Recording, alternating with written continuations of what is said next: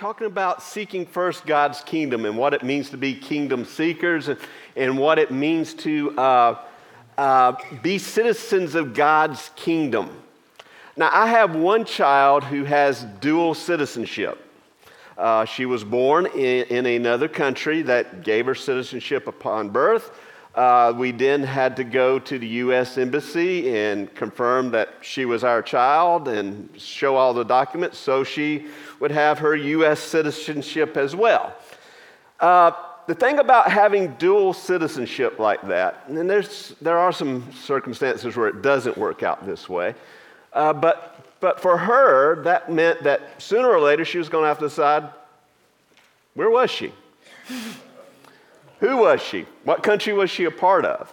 Now, for us, we had a certain opinion about which country that should be, but she could have easily have chosen the other if she had so desired. It had been perfectly all right. As believers, well, first of all, as people, we are born here. We are citizens here. We are citizens of the United States or whatever country you were born in.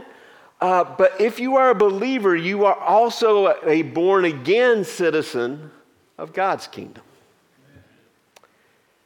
Now, here's the thing. When it comes to the citizenship of this world and the citizenship in God's kingdom, sometimes you have to make a choice. Because sometimes those two kingdoms, in fact, just about every day, those two kingdoms come into conflict with each other. So today we're going to talk about what happens when you become a kingdom seeker. First of all, I'm going to talk about some changes, and then I'm going to talk about how those changes work out outwardly. Two or three of those. If you're lucky, I might get carried away. We'll see. Someone said they wanted me to be finished up and let y'all out of here by 1, so I think I have till 11:45, but I don't think most of you agree with that. But let's take a look at these verses. Start at verse 19. We're going to look at the first 3 verses to verse 21 to begin with. The first change that happens is that when you become a kingdom seeker, primarily, there's going to be change in what you treasure. Verses 19 through 21, do not lay up for yourselves treasures on earth where moth and rust destroy and where thieves break in and steal. But lay up for yourselves treasures in heaven where neither moth nor rust destroys and where thieves do not break in and steal. For where your treasure is, there your heart will be also. If you think about only this kingdom, this life, the here and now, you're going to pursue one kind of treasure. And what Scripture teaches is that treasure is temporary. It doesn't last. There are 3 things that are eternal. There's God's Word, there's God Himself, and there's the souls of men. And only to the degree that you invest your life in those 3 things do you gain eternal treasure. All else is going to decay and burn. I don't care if you are the sole owner of the Mona Lisa. Valuable painting, I don't know how much that thing would be worth. But if you were the sole owner of it, you know what? How much of it you'll carry to eternity? 0. Someday the Mona Lisa is going to decay, perhaps burn. It's going to be gone. But that little thing you did for God, that little thing you did to share Christ with someone else, that little thing you did to show the love of God to someone else, that lasts for eternity. So where is your treasure? What do you treasure more? Are you living for only what this world, what this life has to offer, or are you living for God? Are you living as a citizen of His kingdom? Are you seeking His kingdom first? So when we begin to focus our time, our treasure, our talent in those things that are eternal, we begin to accumulate treasure in heaven that will meet us there. Second change that will happen is there will be a change in what you value. Verses 22 through 23. The eye is the lamp of the body. So if your eye is healthy, your whole body will be full of light.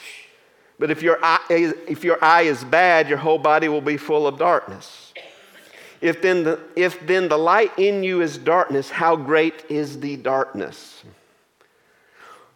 Now what these verses simply say is that your eyes will focus on what your heart most desires to see. And if you are focusing on those things that are dark, that are not of God, then the light that fills your life, the light that fills your heart is darkness. What we focus our eyes upon is what our heart wants to see, and that truth should scare some of us.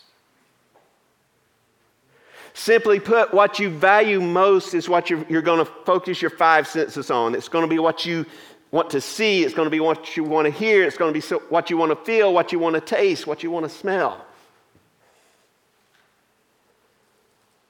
So are your senses focused on earthly things or heavenly ones?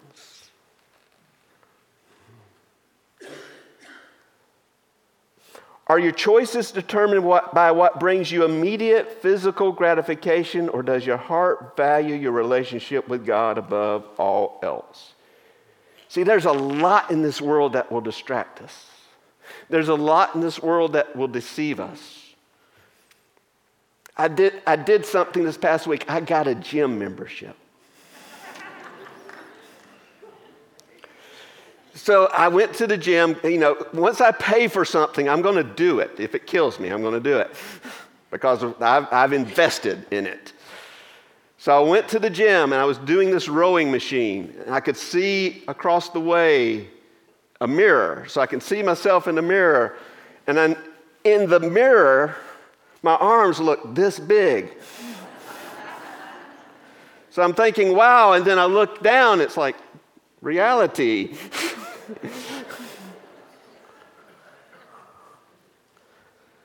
The world is like that mirror.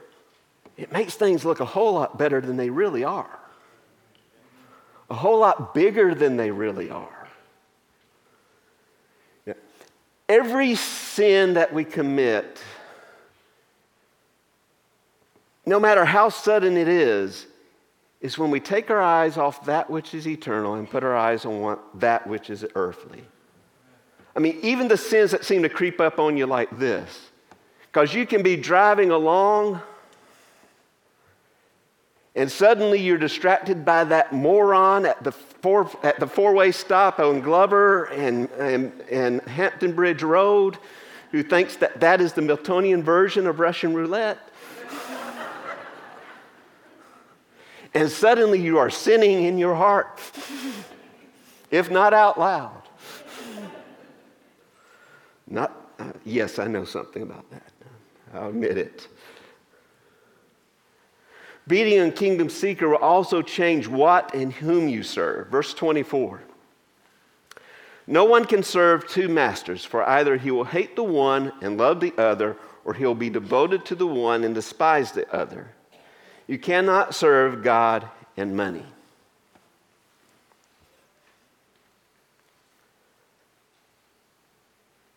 Jesus warns against serving money, meaning trying to get more and more and more instead of serving God. I mean, honestly, how much is enough? Sometimes I think, what would I do with, several $1 million? And the only thing I can think of is not much, because I can't think of that many things to spend it on that I really want or need. I'm sure I could think of something if I had it. But just to think about it, I'm like, why would I need that much?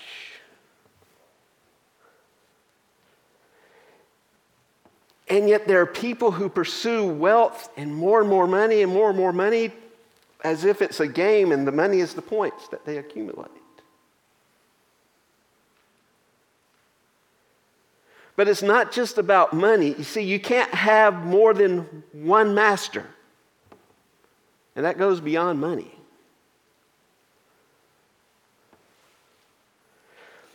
Jesus is either your master, your Lord, or he's not. You can't have divided loyalties. You can't be a Georgia fan and a Georgia Tech fan. You can't be Auburn and Alabama. You've got to be one or the other. Well, maybe you can try, but I was amazed. There were no Georgia fans here till they started winning national championships. Now I see hats, tags everywhere. And I think on every one of those cars there was an Alabama tag before.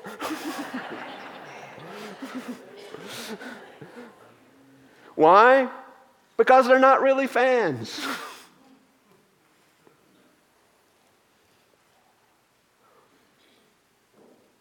Where is your loyalty? Who is your master? You can't put anyone or anything above Jesus Christ. You can't try to be a people pleaser and serve God. We must live a life as if we have an audience of one, and that is God himself. And he alone we want to please, and he alone we want to serve. But also, being a kingdom seeker will change your anxiety level. For the better, don't worry. Verses 25 through 34. Therefore, I tell you, do not be anxious about your life, what you will eat or what you will drink, nor about your body, what you will put on. Is not life more than food, and the body more than clothing? Look at the birds of the air. They neither sow, nor reap, nor gather into barns, and yet your heavenly Father feeds them. Are you not of more value than they? And which of you, by being anxious, can add a single hour to his span of life?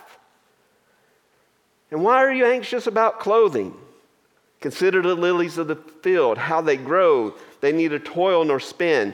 Yet I tell you, even Solomon in all his glory was not arrayed like one of these. But if God so clothes the grass of the field, which today is alive and tomorrow is thrown into the oven, will he not much more clothe you, O you of little faith? Therefore do not be anxious, saying, what shall we eat? Or what shall we drink? Or what shall we wear? For the Gentiles seek after all these things, and your heavenly Father knows that you need them all. But seek first the kingdom of God and his righteousness, and all these things will be added to you. Now, this is part of Jesus' Sermon on the Mount. He's speaking mostly to his disciples, most of whom came from humble circumstances, working class people. And I'm sure as they're listening, and he's talking about those who pursue wealth and those who pursue money and those who have the things they don't, they're probably thinking, yeah, you tell them. I mean, amen, He's preaching on someone else's sin. I can say amen to that. But now he starts talking about what was their concern. See, most of them were just worried about day-to-day existence. Having food, having clothes, having shelter. The things we define as needs. The things that are needs. And Jesus is challenging them, don't worry about your needs. Don't think you got to pursue meeting your own needs. Seek for God's kingdom first, and I'll take care of that.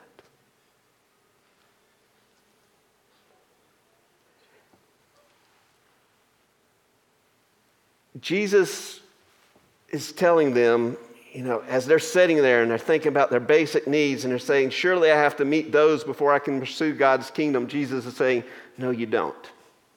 Seek God's kingdom first. Make that your priority, and God will take care of all that. And he's telling them to replace their worry with faith. Now, there may be some exceptions, but most of us in general don't have to worry about our needs.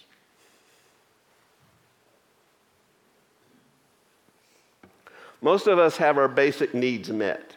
Now, we may be disappointed in what kind of car we have. We may be disappointed in the house we have. We may be disappointed with these things. And even if we're living paycheck to paycheck and wondering how can we pay the bills, which goes deeper than this disappointment and becomes worry, what Jesus is saying here is that worry is futile. It serves no purpose. Worry never added an hour to your life, is what he says. In fact, we know now worry has probably taken away quite a few hours from our lives.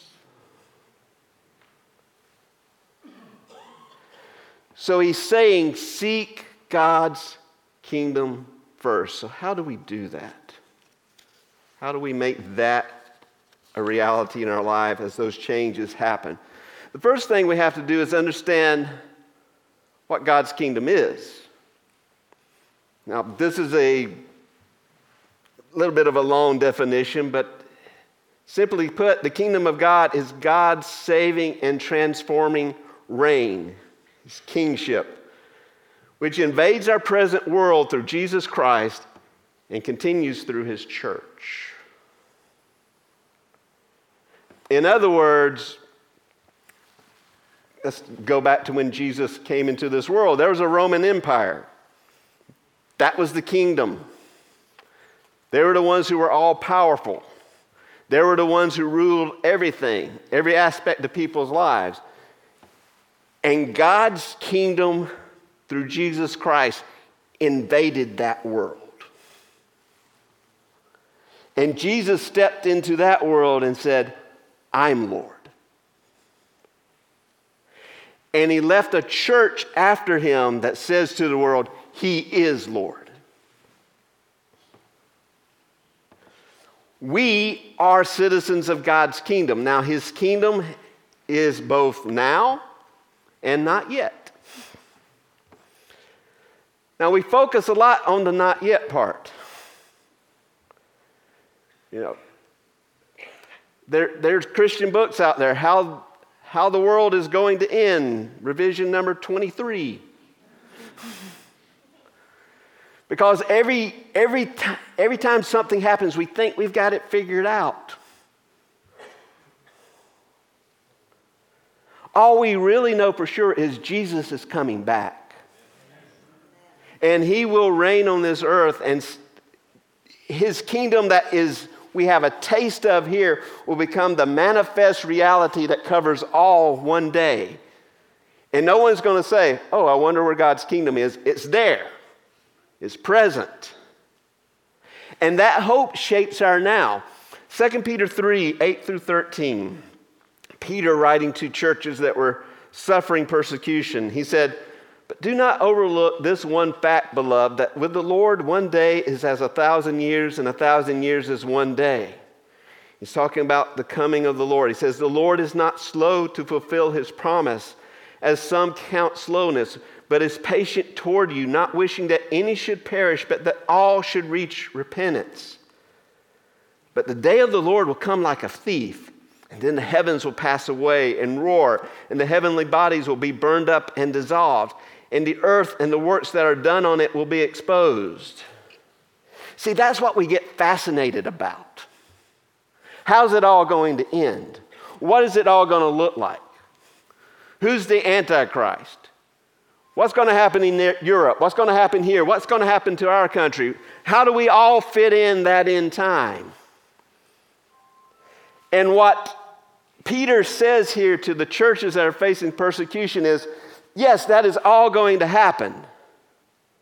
In verse 11, he says, since all these things are thus to be dissolved, what sort of people ought you to be in lives of holiness and godliness, waiting for and hastening the coming of the day of God, because of which the heavens will be set on fire and dissolved, and the heavenly bodies will melt as they burn. But according to his promise, we are waiting for new heavens and new earth in which righteousness dwells. See, we worry about the new heavens and the new earth and what they're going to be like. We're concerned about that. All the Bible says to us is, it will happen. Trust it. Believe it. But in the meantime, what kind of people are you going to be? See, our main concern is not how it's going to end. We know it will, and we know it'll happen. We know Christ will reign on this earth.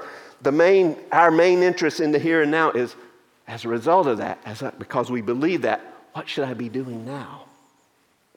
How should I be living now?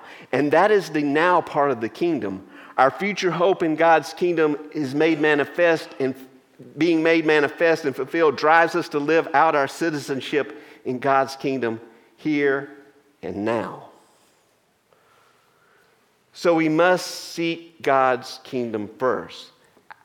As God brings those changes in our lives, as we become kingdom seekers, as we begin to focus on what we do in the here and now as citizens of God's kingdom, here's some things that happen. One thing that happens is the spread of his kingdom becomes our first priority. We share the gospel and use our gifts to edify the church so that the church can be better equipped to share the gospel. We invest our treasure in the expansion of God's kingdom. Our prayer life becomes kingdom focused in place of being only personal needs focused. Going back to that idea of Jesus coming back, of his kingdom being made manifest here. In Matthew 24:14, Jesus said, "And this gospel of the kingdom will be preached in the whole earth as a testimony to all nations, and then the end will come." It's the most clear thing in that passage of what has to happen before he returns. Revelation 7:9 talks about people from every tribe, nation, kingdom, language being in the presence of God.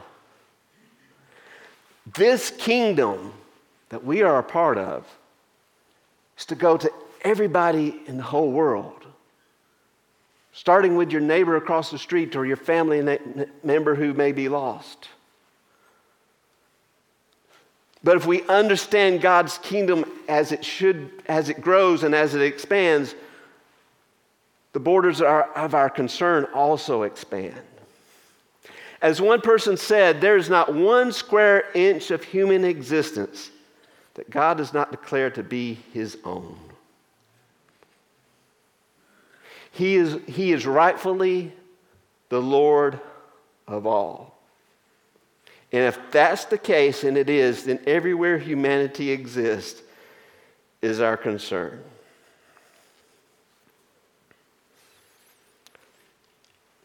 After one of the recent elections, saw this videotape of a church that was gathered and praying about the election, and the election was not turning out the way they wanted it. So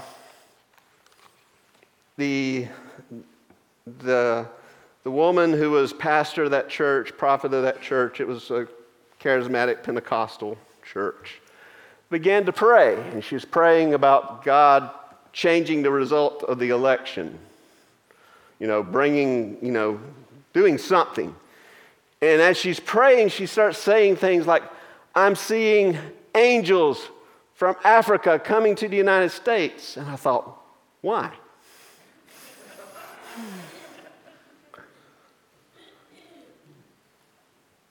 Why would we assume we're more important than what God is doing there? Now, two things I need to say in follow up to that. One is send those cards, letters, and complaints to Dr. Jonathan Russell.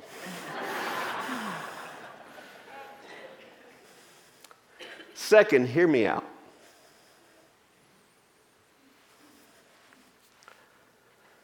We've already said it's God's desire that the gospel go to every tribe, nation, people, and language. That's not limited to us. If you look at what God has done in the world over the past century, and you look at Africa, at the beginning of the 1900s, Africa was maybe 5-10% Christian, sub-Saharan Africa. The church has exploded there. Latin American countries are sending missionaries out. Asian countries are sending missionaries out. God is working everywhere. And He's working here too, even though we sometimes don't want to see it or don't think we can see it. We talk about problems with young people. There are revivals among young people that are incredible happening in our country.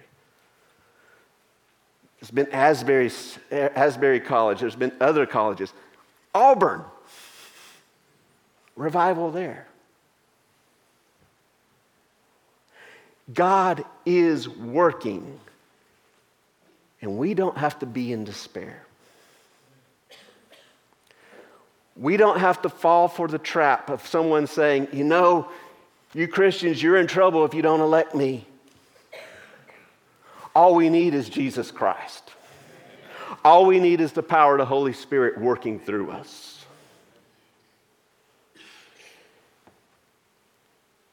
When we become kingdom seekers, we're not just focused on what's here and in front of us. There's no attitude of, God saved us for and no more.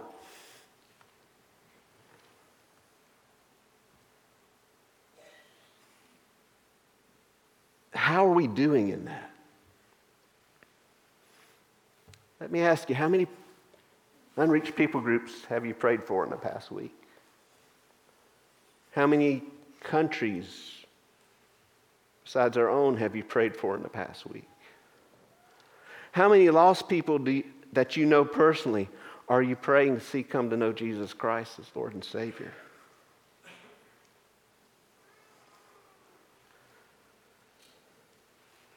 There's no room for selfishness. There's no room for self-centeredness in a kingdom seeker's life. Also, kingdom seekers understand that their personal walk with Christ empowers their service in the kingdom. See, Jesus said we are to seek not only His kingdom, but also His righteousness.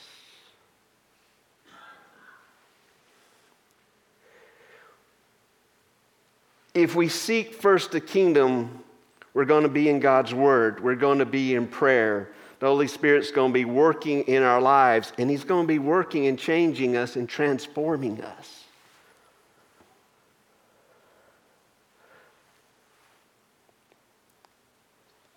Sometimes I get worried about my own Christian walk because there's been periods and times in my life when I'm in God's Word and I'm in prayer and I'm going through the motions, but I'm not changing.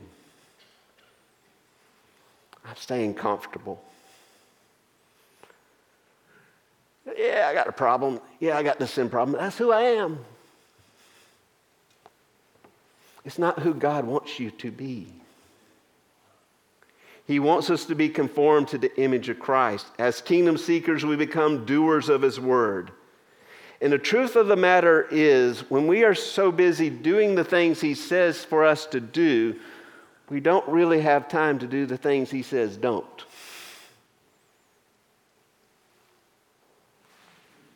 A kingdom focus keeps us from worldly and human distractions. So let me ask the question.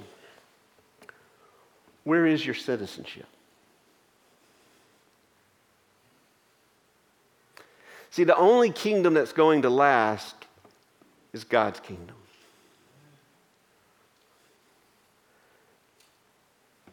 Every monument in Washington, D.C. will crumble. The Parliament building in the UK will go away. Every palace will fall. Every capital will burn. And there will be a new heaven and a new earth, and there will be one king. And there will be one kingdom. Are you a citizen of that kingdom?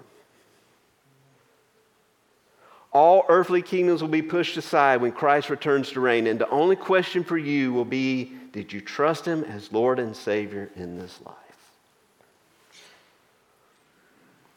If you cannot say for certain that you are a citizen of God's kingdom, that you have trusted Christ as Lord and Savior, we invite you to come. We invite you to put your trust in Him.